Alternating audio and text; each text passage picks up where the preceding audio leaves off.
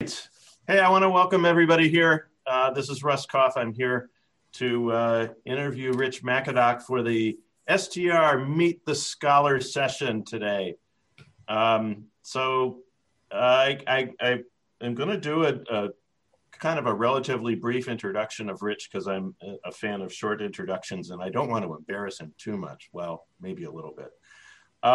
So Rich, this is unusual because Rich actually asked that I be the interviewer for him. And it's my job really to make him regret that, I think, mostly. I'll start by saying, Rich asked me because we were colleagues for about 10 years at Emory. We met about 20 years ago. Mm-hmm. And we've both been through many transitions since that point. Some of you may be familiar with some of Rich's transitions. I lack some of the best pictures that I could have conceivably had of Rich's transitions. So you're going to have to sort of live with, kind of what I might have. But I'll let you know that when Rich and I met, this was Rich 1.0, I guess we'll refer to it as. Oh my goodness. And in fairness, I really should probably admit that that Russ 1.0 kind of looked like this. So maybe Russ was goofier than Rich back then. But we've all gone through our periods. So here we are today, I'm delighted that you all have come, and I'm looking forward to an interesting discussion. I'm going to structure it a little bit differently. I will of course introduce Rich. We will then talk a little bit about his research. I'm going to start with his research, and then we're going to get into how did he get there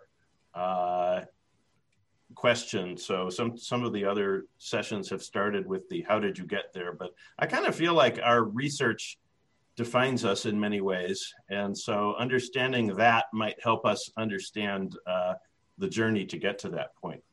So introducing Rich. Rich holds the Brock Family Chair in Strategic Management at the Krannert School of Business at Purdue. And Rich has, like many of us, engaged in some travels through his careers. This is not his first dance. He got his PhD at Wharton, and since then he was at Tulane University and at Emory University, where I met him. And I'm going to refrain from asking him to comment on some of his earlier experiences because I remember what he told me about some of his earlier experiences, and I don't want to put us in that role. But needless to say, he's been around the block.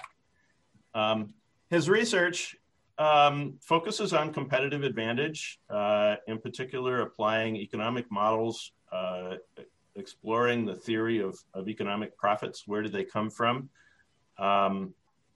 And the economic models allow you to explicate some of the assumptions that in many cases we take for granted what the implications are of the assumptions that we adopt. He's published over 19 refereed articles, over 6,000 sites, 3,500 sites on one paper. So I've already alerted him that we're going to have to talk about that paper. He's got numerous research awards, the AMR Best Paper Award, STR, a couple of awards from them, Caldwell Award from Emory, which I didn't know about, so maybe you'll say something about that. Teaching, I only have one bullet point, but I think the bullet point says a lot. At Krannert, he's gotten 3 teaching awards. At Emory, it was 10 teaching awards. At Tulane, 2 teaching awards. It's really impressive, and I don't know how he does it, but you all may find out soon. Well, I have some hints about how he does it, and that's why I know I can't do it. And in terms of service, he's embarked upon an AE role at AMR. Congratulations, Rich. He's been the co-editor of multiple special issues and has served on multiple boards. For SDR, he's been involved in the executive committee, the research committee, doctoral consortia, and I know I'm not getting everything there.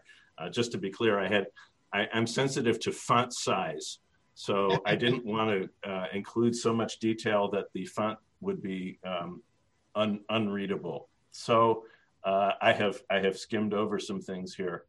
But I will not skim over the Atlanta Competitive Advantage Conference, where Rich was the founder and he dragged me kicking and screaming into it. The conference had a 12-year run, and yes, indeed, that is the ACAC logo that you are seeing in the bottom right of the slide. And so we'll talk a little bit about ACAC days as well. Rich, have I missed anything important? Goodness, no, my goodness. Well, thank you so much for the very kind introduction. It's an honor and a privilege to have this opportunity to talk with everybody today. That may be the last time that I'm kind. I said that I would start with your research focus, and I do want to talk about maybe a couple of your papers and where they fit broadly, just to give people a sense of where you're coming from. And of course, we'll talk about where you're going if you have any idea where you're going. Yeah, I figured you'd say that. So let's start with this paper that has 3,500 sites on it, the 2001 paper Toward a Synthesis of the Resource-Based and Dynamic Capability Views of Rent Creation. So elevator pitch, how would you describe the contribution?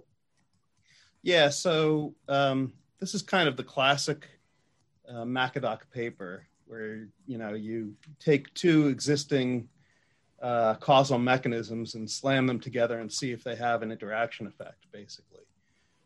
So the genesis of this was my longstanding obsession with the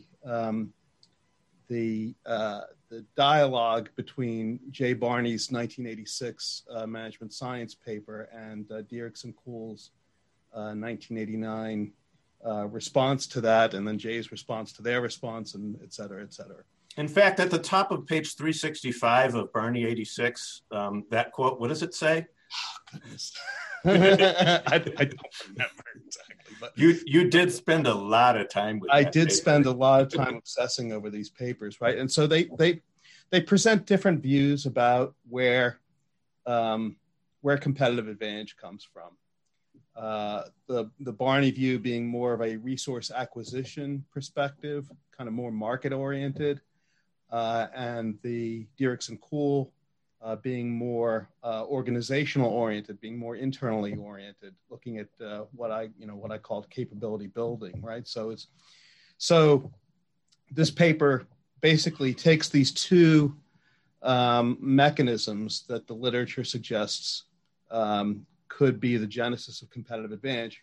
I labeled, Jay's mechanism resource picking, superior ability to pick resources that are undervalued in the factor markets, versus the Dierckx-Kuhl perspective on what I called capability building, and I put them both in the same model to see if there was any interaction effect, and lo and behold, there was, and it was a positive interaction effect as long as under most conditions, it was a positive interaction effect. So they tend to support and reinforce each other rather than, undermining and dampening each other. So the question was, are they complements or substitutes? Right. Are they complements or substitutes? Or when are they complements versus substitutes? Right. Now, there's one other aspect of this that I'm kind of proud of, and I'll share my screen for a moment. Remind me to stop sharing screens. Wait, is he allowed to do that? We'll make an exception. I'm taking control, right? So these are a few slides that I used as a discussant at AOM this past year on in a session on formal modeling in the resource-based view. This is actually, you know, it was kind of given, I was trying to give like a historical view of formal modeling in the resource-based view. And this is actually a graphic that I downloaded from the internet, which was supposed to illustrate the process of procrastination. But I'm borrowing it for a different purpose, right? To understand kind of a little bit about, you know, how we got over the hump of starting to use formal theory in resource-based and more generally in strategy research. So, you know, probably the first piece of formal theory in the strategy kind of research canon wasn't actually published in a strategy journal. It was published in an economics journal. It was the classic Lippmann and Rumelt 1982. That's how old it was, 1982, Bell Journal of Economics. The journal isn't even called that anymore. You know, who knows? Like, I think, you know, Alexander Graham Bell is probably turning over in his grave with the things that his name is attached to. But this was an economics paper that the strategy field kind of adopted as one of its own, kind of adopted into the strategy canon. And, you know, it's a very well-cited paper, very well-known paper, and it gets at this issue of uncertain immutability and how that can be a mechanism for sustaining competitive advantage, what Rumelt elsewhere talks about as an isolating mechanism, right? Rich, you know we're supposed to be talking about your work, right? I know. I'm getting to that. Right? So that was 38 years ago, right? And then, you know, in between then, I'd say the next piece of formal theory in the strategy field was a paper published by Pankaj Ghemawat in, I think, around 1991, 1992 in SMJ, which is an excellent paper, but nobody cites it. And so, I mean, it gets cited maybe 5 times a year or something like that, mostly by me, I think. But in terms of, you know, opening the door for formal theory and strategy, I think it really was the paper that you're asking about that did that. You know, this paper, and you know, since then, this idea of applying formal theory to the resource-based view and to other facets of strategy, you know, has really taken off quite a bit. And you know, I would kind of put this paper by Brandenburger and Stewart right at the hump, you know.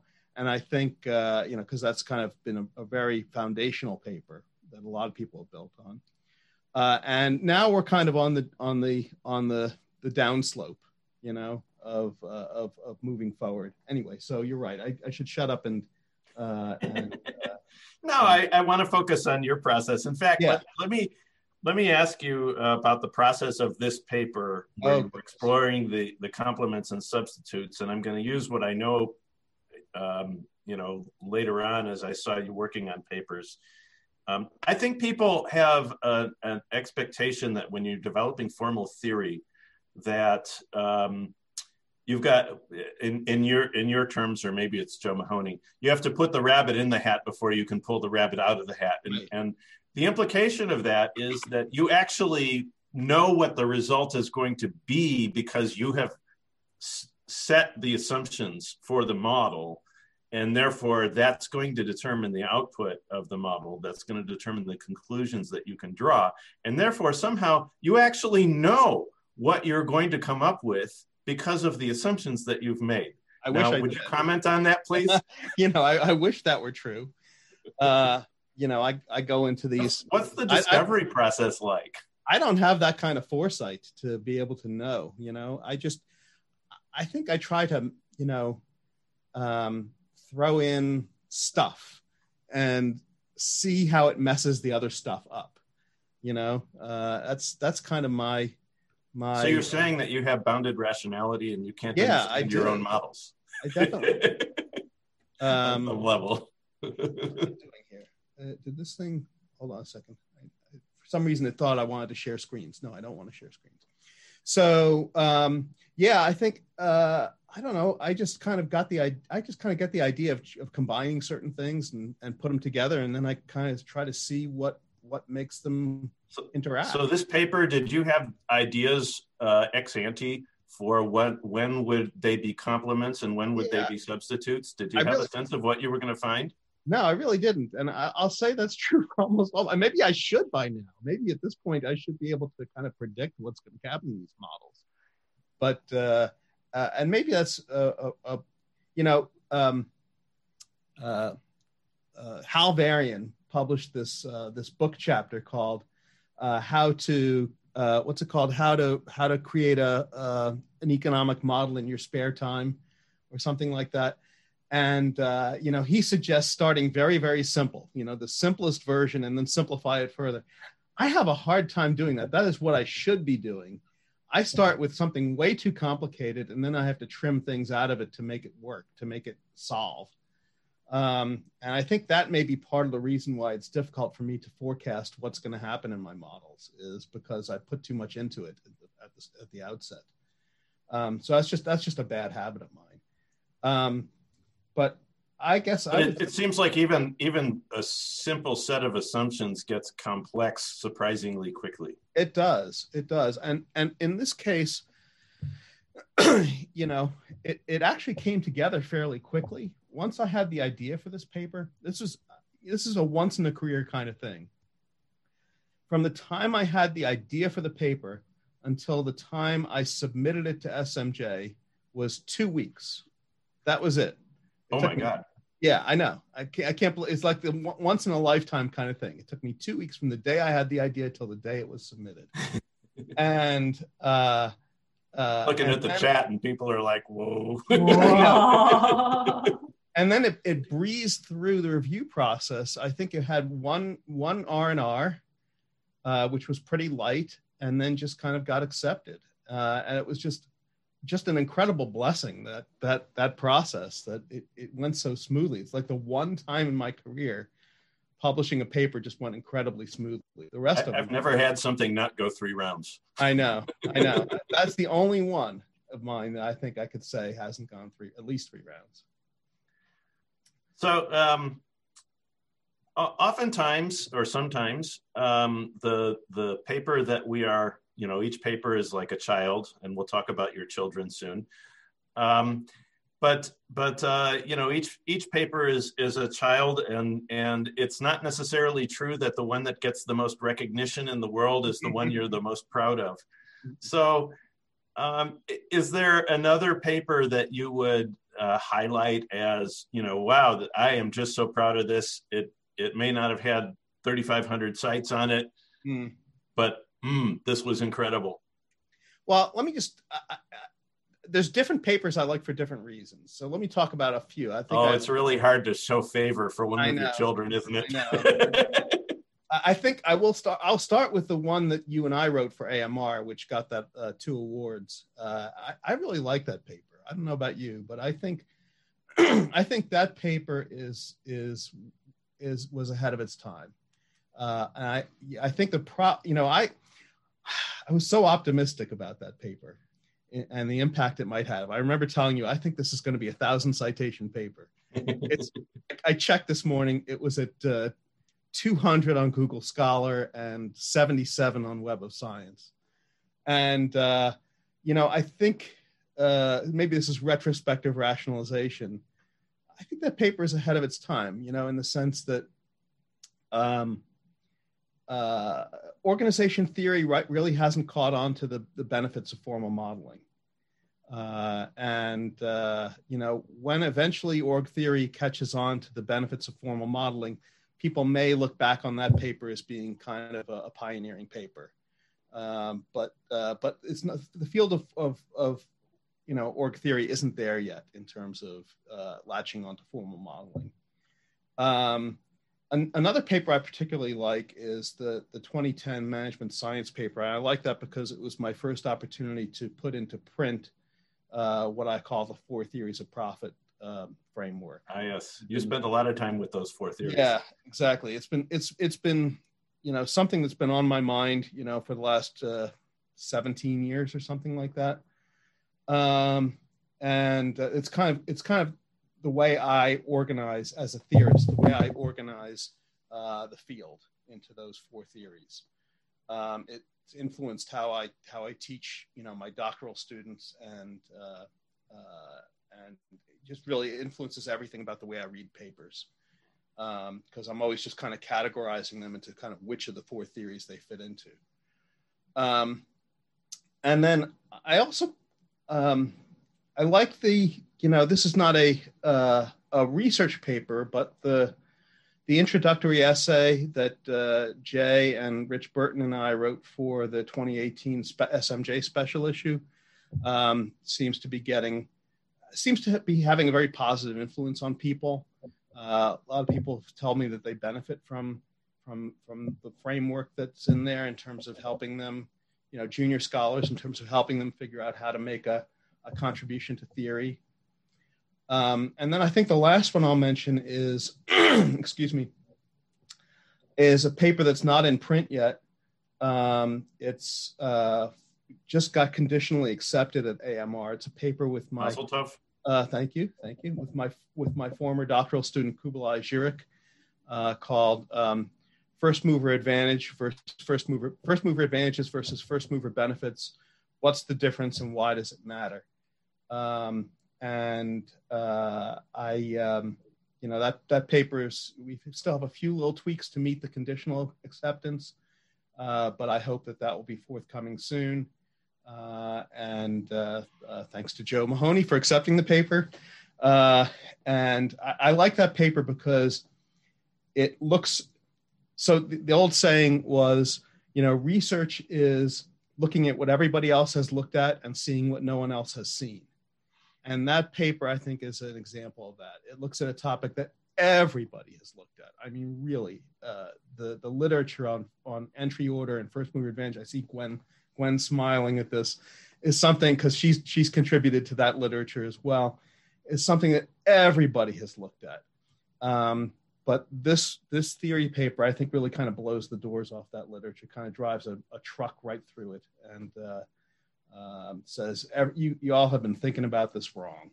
And so I think that one really has the potential to change the way people think in a whole literature. Anyway, so those are the ones that I like the most. So you brought up this process issue of a real contribution is when you look at what everybody else is looking at and you see something different. And I couldn't agree more. Usually my answer or my focus with doctoral students is, what is your experience before you are coming to academia that you are leveraging, because that's what's unique about you, that you see the literature differently because you have a different sort of perspective on life from your past experiences. What allows you to see something different? Well, I guess I'm are you just weird? I am just weird, yes. Yes, I am. I don't know. I think I'm kind of an abstract thinker by nature. I'm much more, it's weird.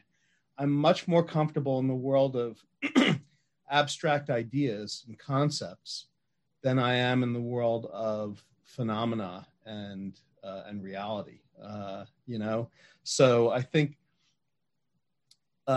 my gift is to be able to look at the things that people have looked at in a more abstract way, in a more generalized way, and so I think that's helped me in some sense. But of course, it's always every benefit is also a limitation, So I think there's research that I couldn't do that I'm glad other people are doing because they have that ability to connect with the phenomenon that I don't really have.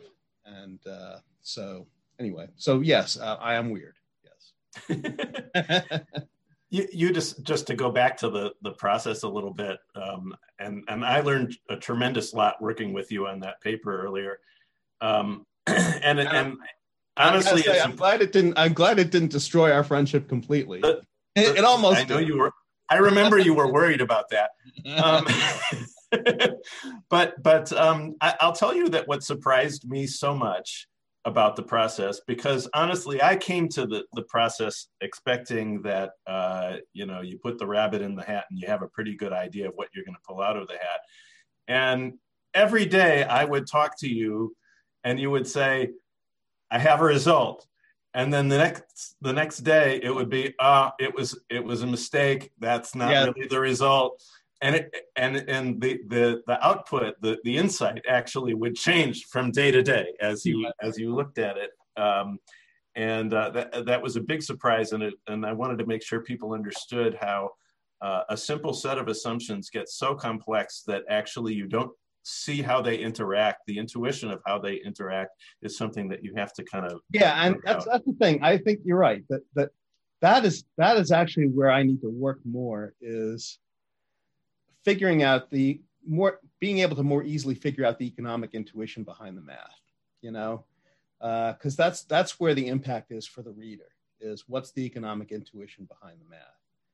And I've gotten pretty good at churning out the math and then getting this result and thinking, well, what does this mean? Why is this happening? That's a different skill. I need to get a little bit better at that. It's more challenging than I would have anticipated, I guess is what I would say. So you gave us this spectacular example of your first submission, writing the paper in 2 weeks and then submitting it and then having it get conditionally accepted. Yeah. But I know that like many of us, you have struggled as well. Yes. Is there a spectacular failure that you would be willing to talk about? Yeah. So, so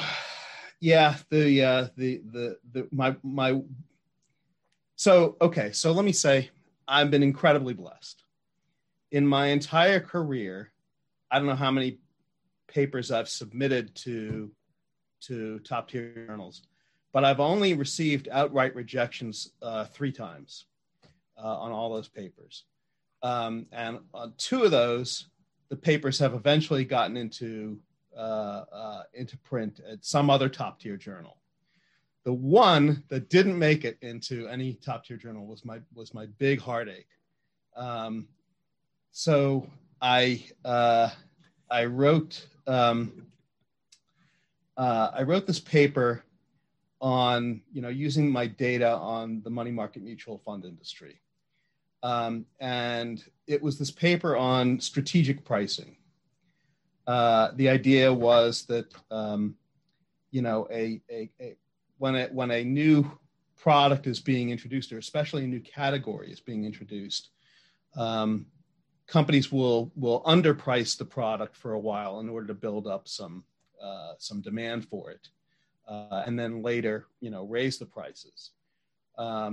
And so I had this paper that looked at that in the mutual fund industry, because fortunately, because of the way mutual fund accounting works, you can actually directly measure how much a mutual fund expense ratio is being underpriced compared to what the actual cost is.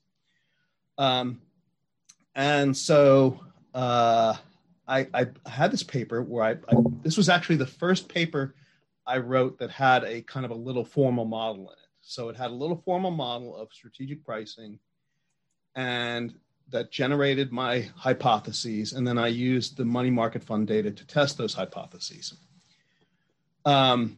This paper is what got me my job at Emory, because Tom Thomas was a reviewer on this paper, and they were doing a search for some junior faculty, and I think they had 3 positions that year, and he said, well, I just reviewed this paper and I like this paper a lot, and I wish we could get this person to apply for the job. And so he went to Ed Zajac, who was the program chair for the STR division that year. Back then it was the BPS division, and said, Ed, I know it violates, blind review, but you got to tell me who wrote this paper, because I want to offer them a job. I'm not trying to do this for any nefarious reason or to hurt the person anyway. I want to offer them a job. And Ed said, no, I cannot tell you who this person is. Ed, his credit was a stickler for the sanctity of the blind review process. Well, Tom went and found out through some other back channel methods. I don't know exactly how he found out, but he found me and invited me to apply for the job at Emory.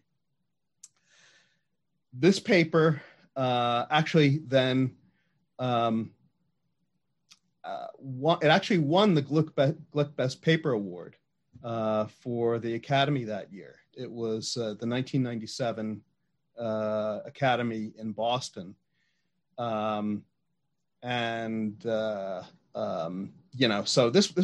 I thought this was a great paper, right? Got me a job, won this Best Paper Award.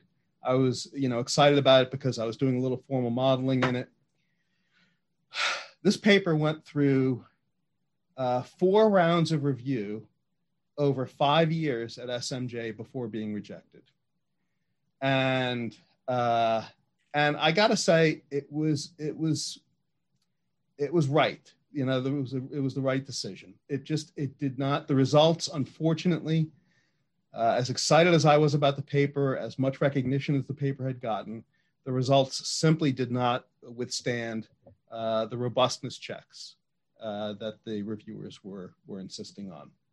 So that was my heartache, that I poured, 5 years of effort into this paper over 4 rounds of review, and it got rejected. And, it showed me that the paper didn't have results that were. So I mean, to paraphrase Leka in the chat, so your most spectacular failure got you a job and a Glick Award. I'm blessed. I have good failures. Boy, that just really sucks. That's I really feel for you there. But well, it was a heartache. I mean, you can imagine to go through, all that effort and have it not be published. It definitely was. In fact, I was so depressed at that point that it was the one point where I was most seriously considering quitting academia and going and becoming a truck driver or something. Because you'd have been a good truck driver. I would have. I like seeing the highways. I really do. I enjoy traveling around in cars. I probably would have killed people on the highway, but with my lack of coordination. But really, I was so depressed at that point that I was seriously considering quitting the field. And what got me out of that actually was when Birger Warnerfeld came and gave a talk at Emory. I don't know if you were there at the time. Birger Warnerfeld came and gave a talk at Emory in the marketing group, because at that point Birger had moved over completely from strategy to marketing. And he gave this, interesting talk about a paper that was called Organizational Languages at the time. I think a version of this paper eventually got published in Journal of Business or something like that. But it was interesting. And he presented this model. It was an interesting kind of formal model. And it was like, what I found interesting about it was, it was like this model of communication within an organization. And you could see that if you tweak the assumptions this way, it could tell you something about that. If you tweak the assumptions that way, it could tell you something about something different. And it was a flexible, versatile thing that you could do a lot of things with. And so I thought, gee, I wish I was doing that kind of research. I was envious of Birger at that. And I thought, I really gotta. And I decided at that point that if I didn't switch over my kind of research, I was going to quit. I was on, because I was sick and tired of doing this empirical research on mutual funds. Yes, it had been published nicely, but my heart wasn't in it, and it wasn't seeing the kind of success I thought it would, especially with this paper that got rejected after 4 rounds of review. And so what I did was I dropped all my empirical projects. I just dropped them, and I said, I'm going to become a full-time theorist, because if I don't, I'm going to quit anyway. And so that's what happened. I just dropped all my empirical projects and devoted myself to becoming a full-time theorist, because Berger inspired me to do that. And if I hadn't, I would be a truck driver, basically. So, I want people to sort of grasp the ups and downs of a career, and the need for transitions and recovery. But you're sort of trashing some of the earlier empirical work. I know that your empirical work is, you did obviously make a transition where you decided that you were more interested in puzzles than in mathematical puzzles, if you will, than in data. But I want to point out that one of my favorite papers is where you identified firm-specific production functions and efficiency in the mutual fund industry, where the data really permitted you to do something unique. As I recall, you had to develop your own code because the statistical software would not allow you to do that. Is that correct? Yeah, I was always having to recode. Yeah, that's true. Yeah, there was not the technique hadn't been coded at that point into. I remember I was using Arellano Bond panel data methods before it had been coded into any statistical package, and so I was having to code it myself. Yeah. So I've been going on for a while on research, and I want to sort of transition to some other things before we open it up. And by the way, people, if you want to add questions in the chat, please do. We'll be opening it up in a few minutes.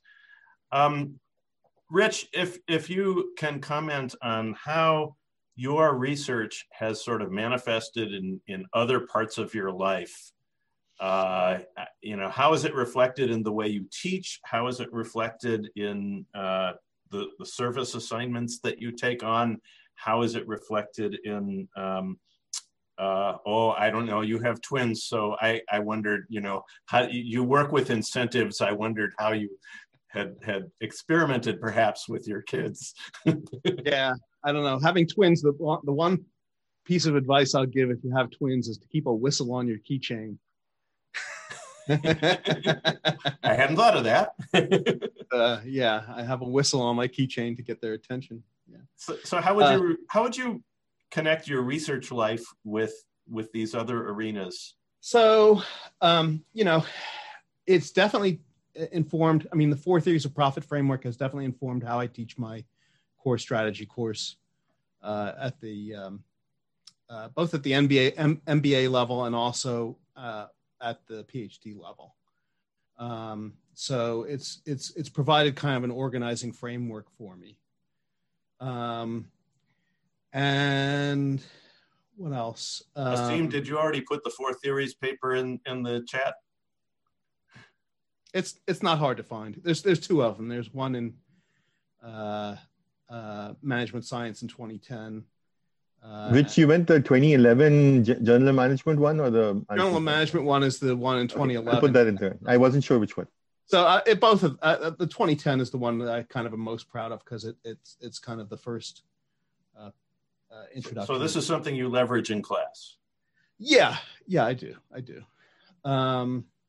And I'll say that I think my teaching informs my research as well, because I'm often, as a formal modeler, kind of called upon by reviewers saying, okay, this is a nice theory, but does this really happen? Is this really, can you give us some concrete examples? Give us some anecdotal examples. And so I wind up drawing a lot on my teaching experience for some anecdotal examples of the kinds of things that I need to illustrate. I did that recently with this first mover advantage versus first mover benefit paper. where a teaching example, two teaching examples actually, one about PepsiCo's acquisition of Carts of Colorado from a case study that I teach in class, and another about the 9-year delay in the entry of the minivan to the market. Those are two kind of concrete examples from teaching that I put into research. So what I hear you saying is what is it? Thorngate's clock face. The teaching pushes you to sort of recognize the application end of it, whereas your modeling puts you in a solid sort of theoretical domain, but the application isn't obvious until you're sort of forced to teach it, if you will. Right. Yeah. No. So no experiments on your family. No. You do love puzzles. Or outside of the mathematical puzzles in your research, are there other puzzles that you like to engage in? Yeah. So I will confess that I am powerless over Sudoku puzzles, and they make my life unmanageable. I'll spend hours and hours on Sudoku puzzles. I've gotten pretty good at it. I've got this Sudoku app on my phone that has, easy, moderate, hard, and challenge. And I do the challenge ones in about 15 minutes. I think this is actually relevant for my research because one idea I've had for a long time that I haven't done much with is that, we know more about the consequences of competitive advantage than we know about the antecedents of competitive advantage. And that's a shame. And I think, we have this idea of strategic factor markets as being kind of a genesis of competitive advantage. But there is a strong basically strategic factor market theory, the way Jay laid it out, is basically the idea that that factor markets are semi-strong efficient in the finance theory terminology, semi-strong efficiency. There is a heck of a lot of rationality assumption underlying semi-strong efficiency, and I doubt that much rationality applies to strategic factor markets the way it would in financial markets. And so I've been toying with the idea of, what can we do to loosen up strategic factor market theory to accommodate more bounded forms of rationality? I think there's a couple of different ways you could go with that. There's some interesting literature in behavioral game theory. I don't know if anybody here has followed that. Colin Kammerer has a nice TED talk about behavioral game theory that I recommend to everybody. It's great TED talk. He talks a little bit about the cognitive hierarchy or level K models. The idea is, there can be limitations on rationality in terms of I may not fully anticipate what your response to my move will be, right?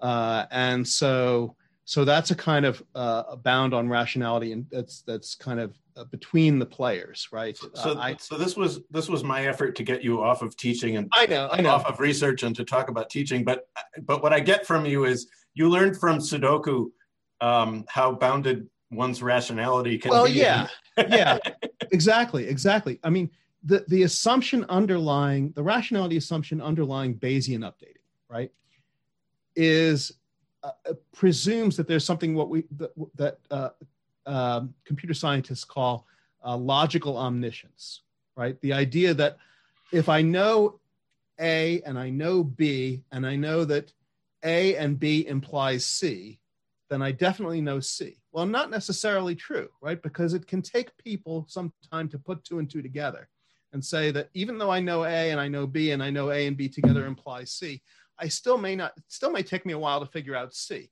So for example, when I'm looking at a Sudoku puzzle, in principle, I have all the information there on the grid that I need to fill in all 81 of the numbers from the start, right? And so if I was logically omniscient, it should take me no time at all to just fill in all 81 numbers, right? And even as good a Sudoku player as I am, I've downloaded what people call the hardest Sudoku puzzle in the world. I have spent hours and hours on that puzzle, and I could not put a single number on the grid. So that tells me that I'm completely lacking in well, maybe not completely lacking, but I'm lacking in logical omniscience. I can know the facts, but not be able to know the implications of those facts, right?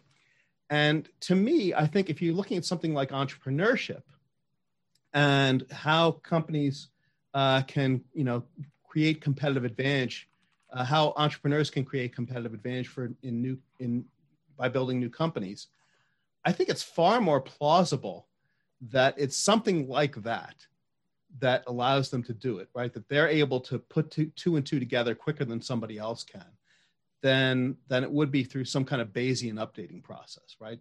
Anyway, I'm rambling, so I'm going to shut up. So I want to at least touch on both teaching and service before I open it up for audience questions for you. So teaching, you've got all these crazy teaching awards. I know what this is going to be, but what is your one tip for, how we get teaching awards? Well, in the classroom, I view myself as being in the edutainment business. So I try to keep students as engaged as possible. I learned from, I don't know, Russ, did you ever do Harvey Brightman's Master Teacher Program? I did. At Georgia State? Yeah, I learned so much from Harvey about how to engage students. His idea of building in a hook. In as few words as possible, describe the first 5 minutes of class at the start of a semester. Yeah. Okay. Good. Thank you.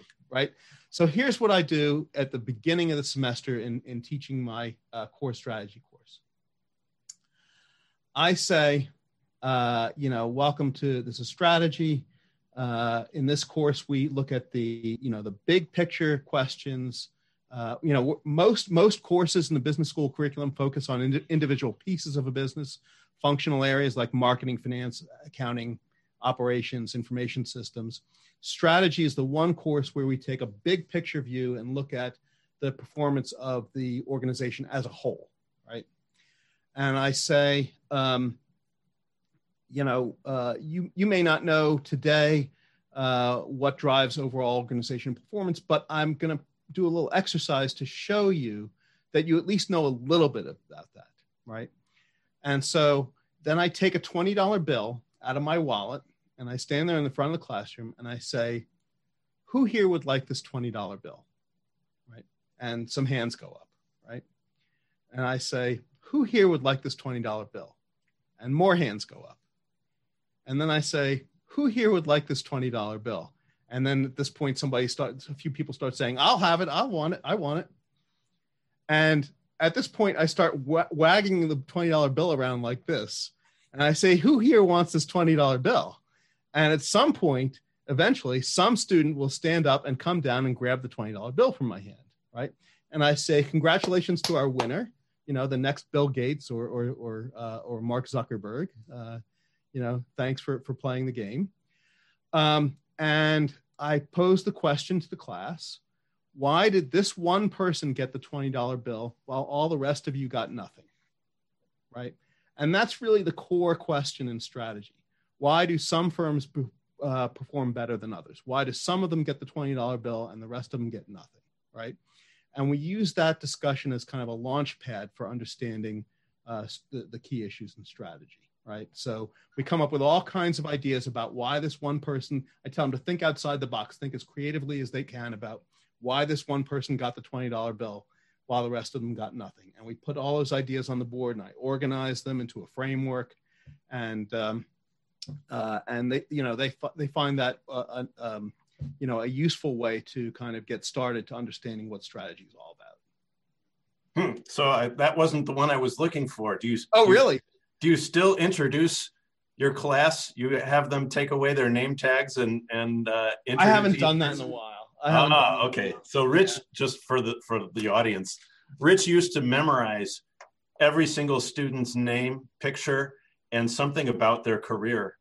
And in the first minute of class, he would have them put down their name tags and introduce each student with their name, something about them, and you'd get them all. And this is why I know that that's not something that I could have done. I used to have more time on my hands before I had doctoral students. I feel better knowing that you can't do that any longer. I do feel like I need to mention service and at least get into ACAC for just a second. Oh, sure. For 12 years, you introduced this conference. I happen to know that attending other conferences is not always your favorite activity in the world. And yet you created this, and it was a very lively conference for a lot of years. What drew you to create ACAC? Yeah, so the idea for ACAC came to me when actually I was giving a talk at Ohio State. And I was talking to some of the people there, and, you know, it occurred to me that, you know, the field of strategy is very balkanized, you know, that there's different kind of cliques in different places, right? There's the kind of the transaction cost clique that was, you know, centered at Berkeley. There was the competitive dynamics clique that was centered at Maryland.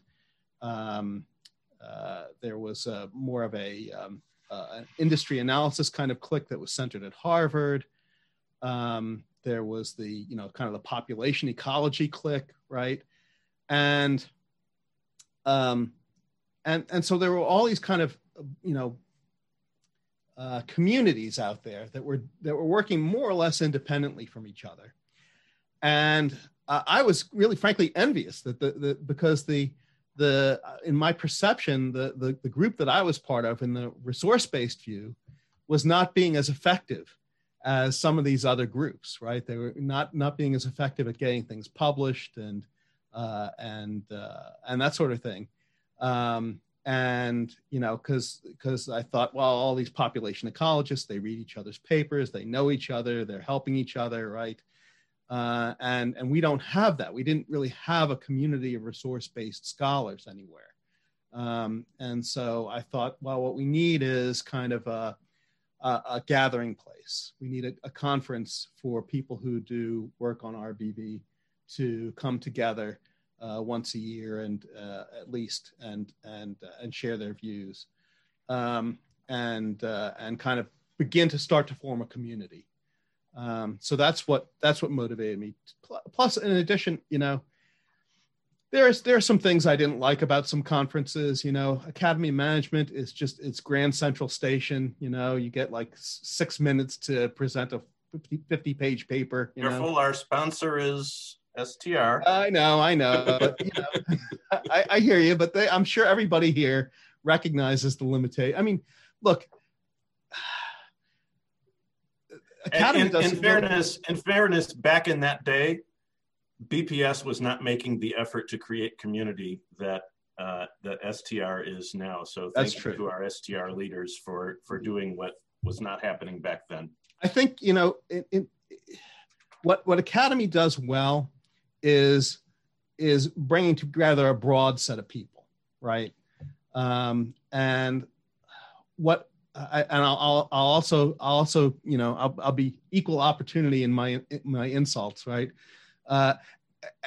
SMS at the time, I thought was doing a particularly bad job. Now, folks like you have turned that conference around and done a great job.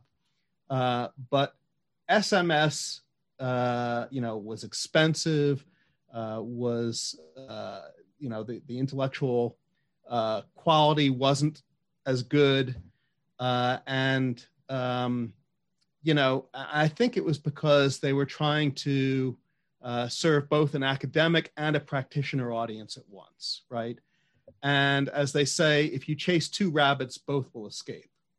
And I think that was the problem that SMS was facing. Now, I think they've done a lot of things to turn that around now.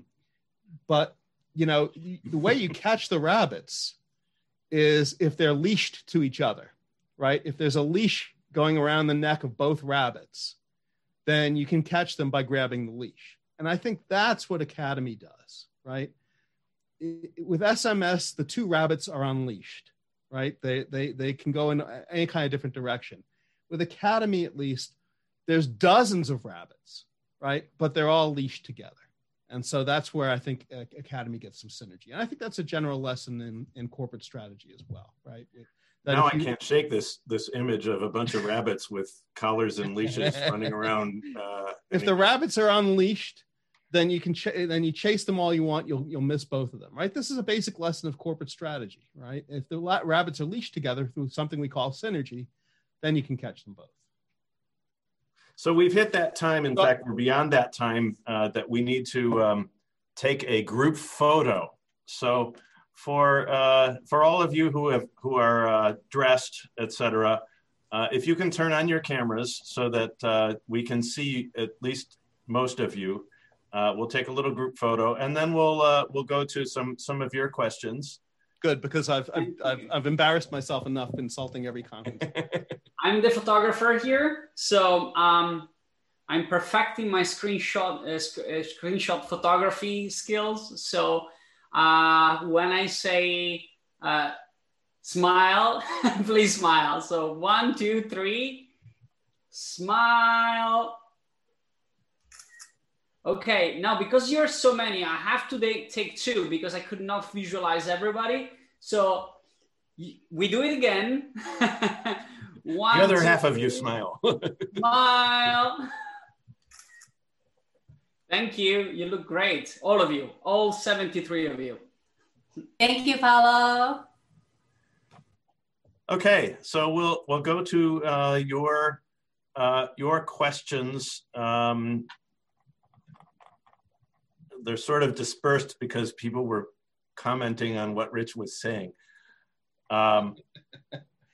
There were at least 3 questions though that I'm gonna group them together so that you can respond to them. I know how strongly you feel about mentoring and training PhD students, and there were at least 3 questions that were, if you were to do something different, if you were to what is your key advice for PhD students? Talk a little bit about that. Okay, so, I always ask this question on my YouTube channel to people, what's your most important piece of advice for doctoral students? I want to give something, so I've heard a lot of answers to that question. I want to give you something that's different than what anybody has, I think, said on my channel. I believe in the importance of making a contribution to theory. I think that's my main piece of advice to doctoral students is make a contribution to theory. If you think about the best known people in this field, right? The giants, the founders of the field, people like Porter and Barney and Rumelt and Williamson, what made them, they did empirical work, right? Don't get me wrong. They did good empirical work. But that's not what got them famous. What got them famous was their contribution to the world of ideas. That's what made a difference for them. So make a contribution to theory. I like to think of theory, to use a military metaphor. Military doctrine says you want to. We're not going to do the North Korea thing again, are we? No. We're going to. Military doctrine says you always want to grab and hold the high ground, right? Why do you want to grab and hold the high ground? Well, for a couple reasons. First of all, it's easier to defend, right? Because while, the attackers are coming uphill, laboring from going uphill with carrying their sword and their shield and their armor or whatever they're carrying, all you have to do is roll boulders down the hill at them, right? And you're good, right? The other thing is, if I'm down there in the valley on the battlefield, I can only see and target the people who are right in front of me, right around me, right? From the hilltop, I can see and target the whole battlefield, right? And so I like to think of theory as being the high ground of an academic discipline, because you can see and target anywhere from there. Thank you. Hey, Manisha, you've made a few comments, and I think he answered your first question, but maybe not your second. You want to chime in? Yeah, so basically I just asked about PhDs primarily face this imposter syndrome, and everybody tweets about it a lot. So do you have any mantras or any kind of blinders or affirmations that you use to overcome failures that prevent you from giving up? If there's a cure for imposter syndrome, I'd like to know it, because I still okay. So I don't really have a solution to that one. Okay. Sorry. That's fine. we are all imposters, apparently. Debraj, you have a teaching question. Yeah, so if I can ask, I teach a lot of the MBA students, and so how do we, make it understandable students about the journal articles, classic articles from, academic journals, because they're used to the HBRs and, more academic. So how do we make it understandable to them? Yeah, that's a good question. And when Russ asked me the question of how do I apply my research in teaching, I should have actually said, you know what, Russ, I actually apply more of your research in teaching than I do of my own, right? Because when I teach the core strategy class, often I have a section in the course on building competitive advantage from human assets, right? And of course, I actually assign the students to read Russ's AMR paper on, it was AMR, I think, right? Yeah, AMR paper on that topic. And they do find that challenging. But I found it challenging too. It's a great paper, man. I guess I think I have to kind of, I ask them to read it, but then I spend some time in class lecturing on it and talking about what makes it. I do two things. One is, so I have a video that I show them. I ask them to view actually offline because it's a 90-minute video. It's a video about the human resources practices at Outback Steakhouse. And it basically, if you're paying attention, it illustrates all of the points in Russ's article.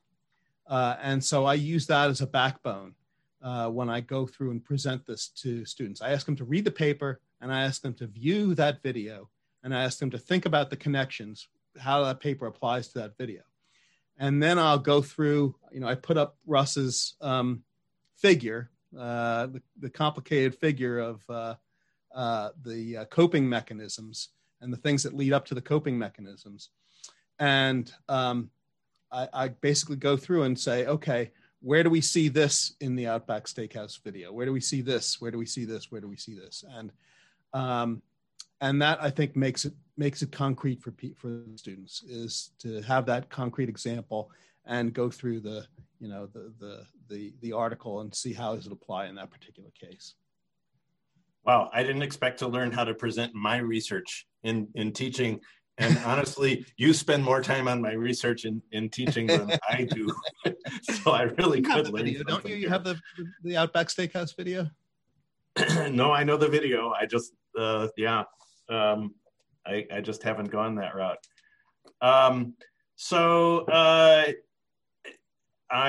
looking back for other questions, and I've hit on some, but I don't think I've hit on all.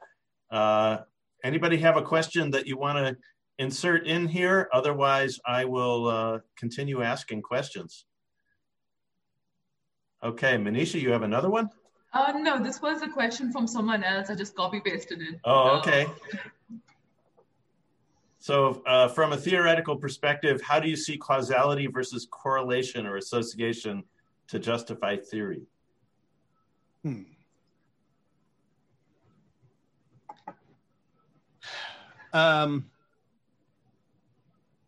Yeah, I don't know. I mean, so in some philosophical sense, what is causality? What do we mean by cause? I don't know. I'm not even sure physicists know what causality is. It's normally we think of that as an empirical question, right? Because we deal so much in the world of endogeneity. But you're modeling. So why don't you talk a little bit about correlation versus causation in a modeling world? Yeah, I think I don't really think too much about that. I mean, I think one of the benefits of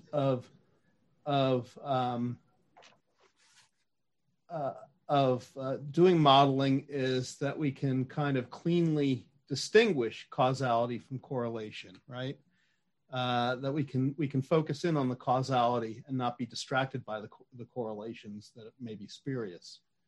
Now, maybe that's not true so much in the case of simulations, but with formal analytical models, it is, I think.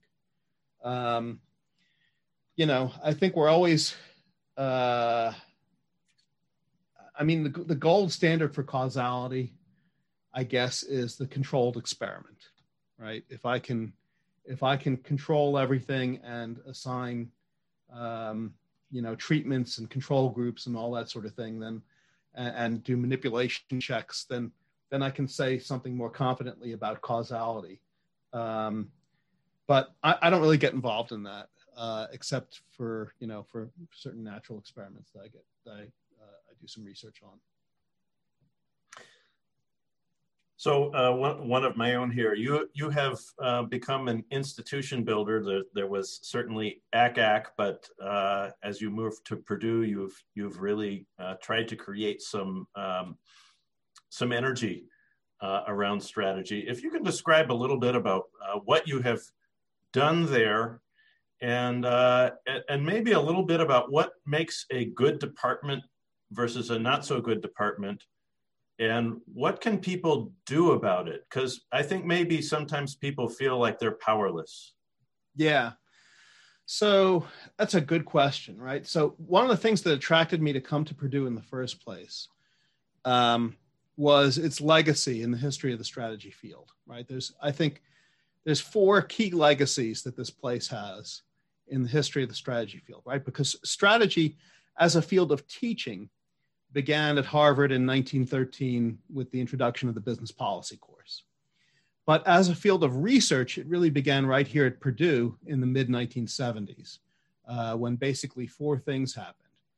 One was that the first large sample quantitative empirical research, scientific research on strategy happened here.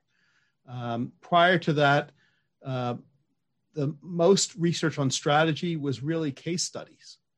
And here in the 1970s, Dan Schendel and Arnie Cooper and Ken Hatton did their research on the beer industry, the brewery studies, which was a large sample quantitative research where they looked and they said, oh, look at this. Breweries differ in their performance, and it seems to have something to do with their strategy, right? And that was really the beginning of strategy as a kind of a scientific field of research. So that happened here. And then the second thing that happened was the PhD program in strategy. Purdue has had, it was the very first independent PhD program in strategy anywhere that was separate from economics, separate from organizational behavior, separate from marketing. It was its own independent PhD program in strategic management, and that had not been done anywhere. So it is the oldest independent PhD program in strategy anywhere. Then, of course, the third and fourth things that happened here were the founding of SMJ and the founding of SMS. So I think for those 4 reasons, Purdue has the strongest claim to be the birthplace of strategy as a field of research, and that really attracted me here. So one thing that I found when I got here was that the group did not really have much of a much of a cohesive life as a group. And that's, I think, in part because, so Russ, you remember at Emory, we had all the offices were arranged by area, right? All the marketing people had the offices on the same hallway. All the finance people had a hallway. The accounting people had offices on a hallway. Our O&M group had, everybody had offices on the same hallway. So there was just that natural, bumping into people in the hallway. Hey, let me tell you about a research project I'm working on. I could use your help with this. Hey, you want to go grab lunch and talk research? So there was all that kind of natural hallway conversation that happened. Well, when I got here to Purdue, I discovered that here the offices are assigned on a strict seniority basis, which means that our group was scattered over multiple floors of 3 different buildings. And so there was none of that natural hallway interaction and discussion of research. And so what I did was I created this institution we call the Pro Seminar, which was every Friday morning we'd get together for 60 or 90 minutes to do nothing but talk about research and professional development activities. We had a rule that no teaching was going to be discussed there, because if you let teaching in the door, it's like the camel getting its nose into the tent, it'll take over. So we did purely... A lot of animal analogies here. Yes, indeed. We did purely, research discussions, like, people, it was a place that people could come and say, hey, I've got a problem on this project. Anybody have any ideas to help? Or, hey, I've got this data, I don't know what to do with it. Or, hey, I've got a theory, but I don't know what data to test it on. And so it could become kind of a marketplace for exchange of ideas in that way. And then we also did professional development activities. So, for example, I gathered together a library of, I'd say, about 40 different books on various aspects of the academic career. So there would be like books on how to be a PhD student, how to do a dissertation, how to handle the rookie job market, how to manage the transition from doctoral student to professor, how to mentor doctoral students, et cetera. All these books on all these different topics. And so we actually spent a semester doing book reports where we dealt these books out to the various people in the group. And by the way, this Pro Seminar was for the entire group, not just faculty, but the doctoral students as well. We'd get the doctoral students and the faculty together for this hour and a half each week. And so, that I think had a big impact on the culture of the group in terms of creating more of a cohesive bond and interaction within the group. And we've continued that even with the pandemic. We continue to have the Pro Seminar online. So that's very cool, by the way. Great ideas. I hope I hear the wheels turning in the senior people who are on this meeting here, thinking, oh, I could have an impact at my school. My department could be better, and this is what I could do. I hope those Sure. wheels are turning. What would you say to the more junior people that feel like they can't get everybody to come to a Pro Seminar if they try and create it? If you create it, would they come? If it's good, yeah. I mean, I think you can start off with the people that you can get to come, right? Your immediate colleagues, your peers. Here's one thing I did that helped. I brought cookies. So that definitely helped. We often don't forget our doctoral student days, and we're still food motivated. Yes, exactly. So I would bring these cookies and these snack bars and stuff like that. I think I maybe even brought donuts a couple of times. Anyway, so that was that I think helped get the Pro Seminar off the ground. So yeah, and okay, so if you have to do a virtual Pro Seminar, do a virtual Pro Seminar. Connect with people at other universities and have a virtual Pro Seminar, right? Put together your invisible college.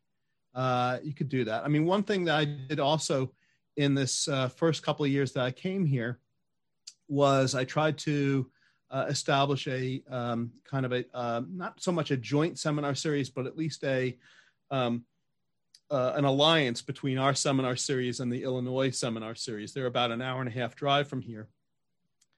and with the idea that, we would try to avoid scheduling the same people to come in the same semester, and we could go to each other's conferences, each other's seminars by driving there. And, and I actually rented a bus using money from my chair. It was a nice bus. It had Wi-Fi on it, and anyway, so we would go there to Illinois, and that worked for a while. But it turned out that even though we were fairly close geographically, we are in a different time zone, and that made it difficult for the Illinois people to come to us because we were an hour earlier than they were. I'm sorry, they're an hour earlier than we are. So that didn't last beyond maybe 2 years. But try things out. You can try out an initiative like this. Like if you want to do a book study on different aspects of the academic career, I'd be happy to send you my list of the 40 books that I got, and you could pass those out to your colleagues and say, hey, let's do some book reports and get together. And see, what I did was I said, read this book and come back to us with the 2 or 3 most important lessons you learned from that book, and just report it out to the group.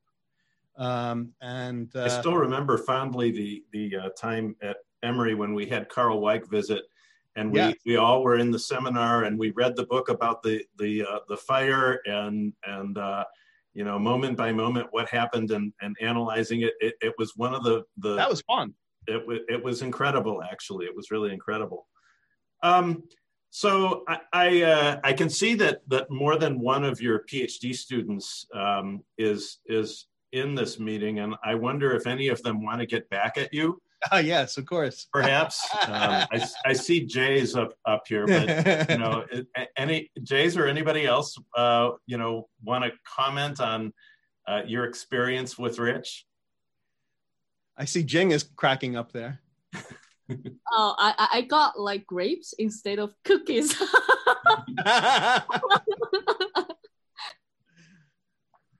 Yeah, I think when Rich was teaching, I really kind of like knew how he cared about the students. Even they're kind of undergraduates, they didn't know anything about strategy, or they didn't show the interest in learning strategy, but he always takes care of all of them. Yeah, I can see that when being teaching assistant for Rich. Yeah. Well, I'm blushing. Thank you, Jing. So we have a question from Paulo. Paulo, you want to chime in? Hi, Rich. Thank you very much for a great talk today. It was really fantastic. So I just had sort of looking into the future type of question, with your role at AMR.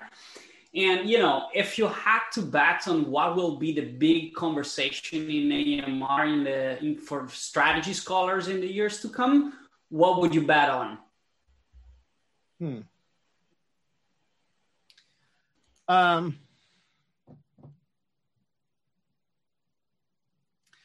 Obviously, there's a lot of energy right now around platform business models.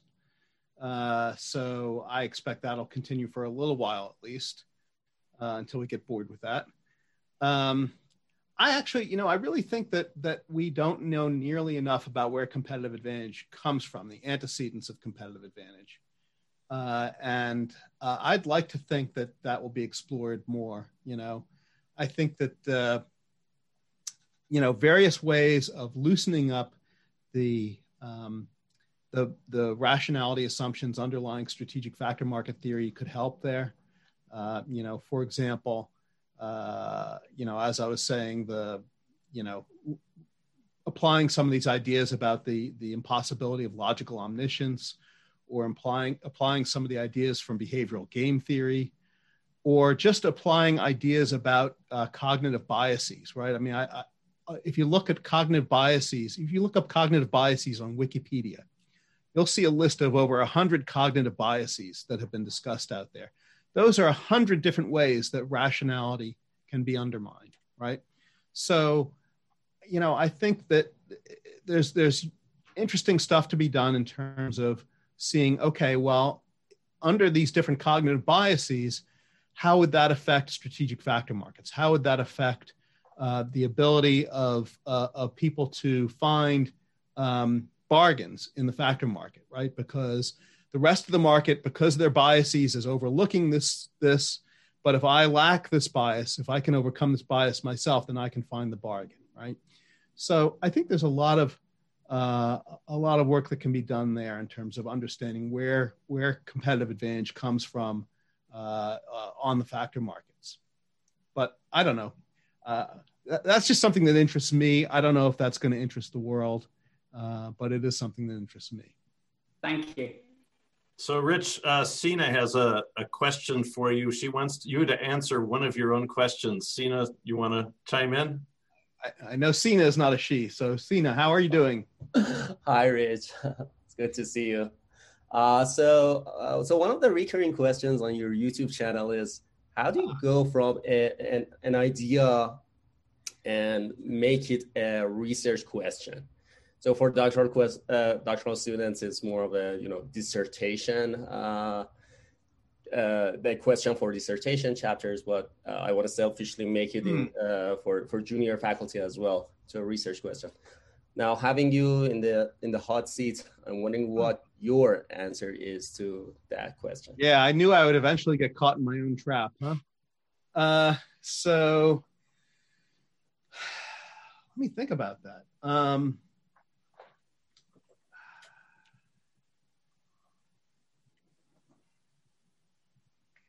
Yeah, I don't know. I think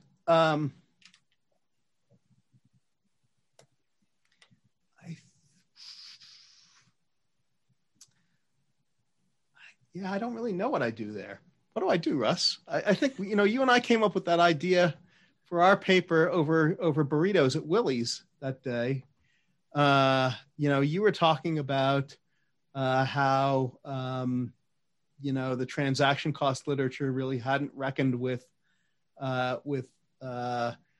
organizational forms that, differed very much from standard market and hierarchy. And we got to talking about that, and I thought, I think I know a way to fix that. I don't know. My mind just kind of makes connections between things. I'm kind of always looking for ways to recombine existing, because I think all creativity, there's a video on YouTube, I think it's called Everything is a Mashup. And it's a great video. It shows that basically there's nothing new under the sun, but the creative things come from recombining existing things in new ways that people never thought of recombining. So I'm just kind of always on the lookout for things that could be recombined. So for example, Russ's insight about there not being much research on anything that differs much from market and hierarchy, despite there being a lot of that going on in the real world. I just kind of leaped from that to a connection that I saw in my mind to this paper by Holmstrom Milgram in 1994 that I thought, you could probably tweak that model to make that work. So I don't know. I'm just I think it was the burritos that made that one possible. Yeah, the burritos, definitely. Or the salsa. They had that special salsa there. I don't know. I'm just always on the lookout for ways to connect seemingly disconnected ideas. And that's, I think, where I get my ideas from. I don't think I've really answered your question, but it's... I think you've discovered it's a tougher question than you thought, and you were subjecting everybody else to it. So we're towards the end here. I have one final question for you, which is... Put me on the spot to insult somebody else yet? Possibly. Okay. What is next for you in Macadoc world? Oh, goodness. Well, these days, my agenda is driven largely by my doctoral students. They see topics that they want to study, and I just, come in to help them study it as best they can. So, Jays is on here, and Jays and I have two papers. Hi, Jays, wake up. Yeah. We have two papers on strategic human capital. I kind of handle the theory end of those papers, and he handles the empirical end of the papers, and somehow we're able to put it together. I don't know. I've got 10 different research projects I'm working on all at once now, and I could walk you through all of them, but I think I've talked about some of the ones that I find most interesting already.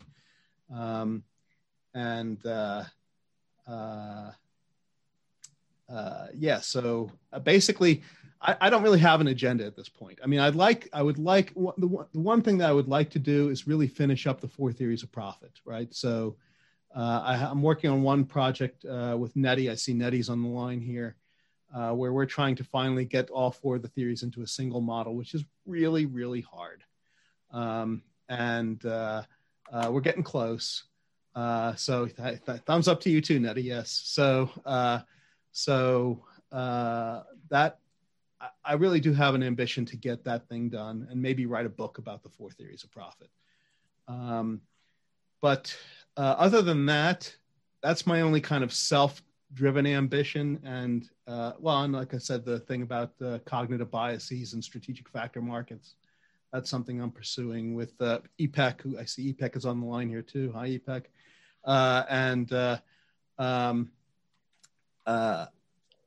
Other than that, I'm just kind of driven by whichever direction my doctoral students want to take me.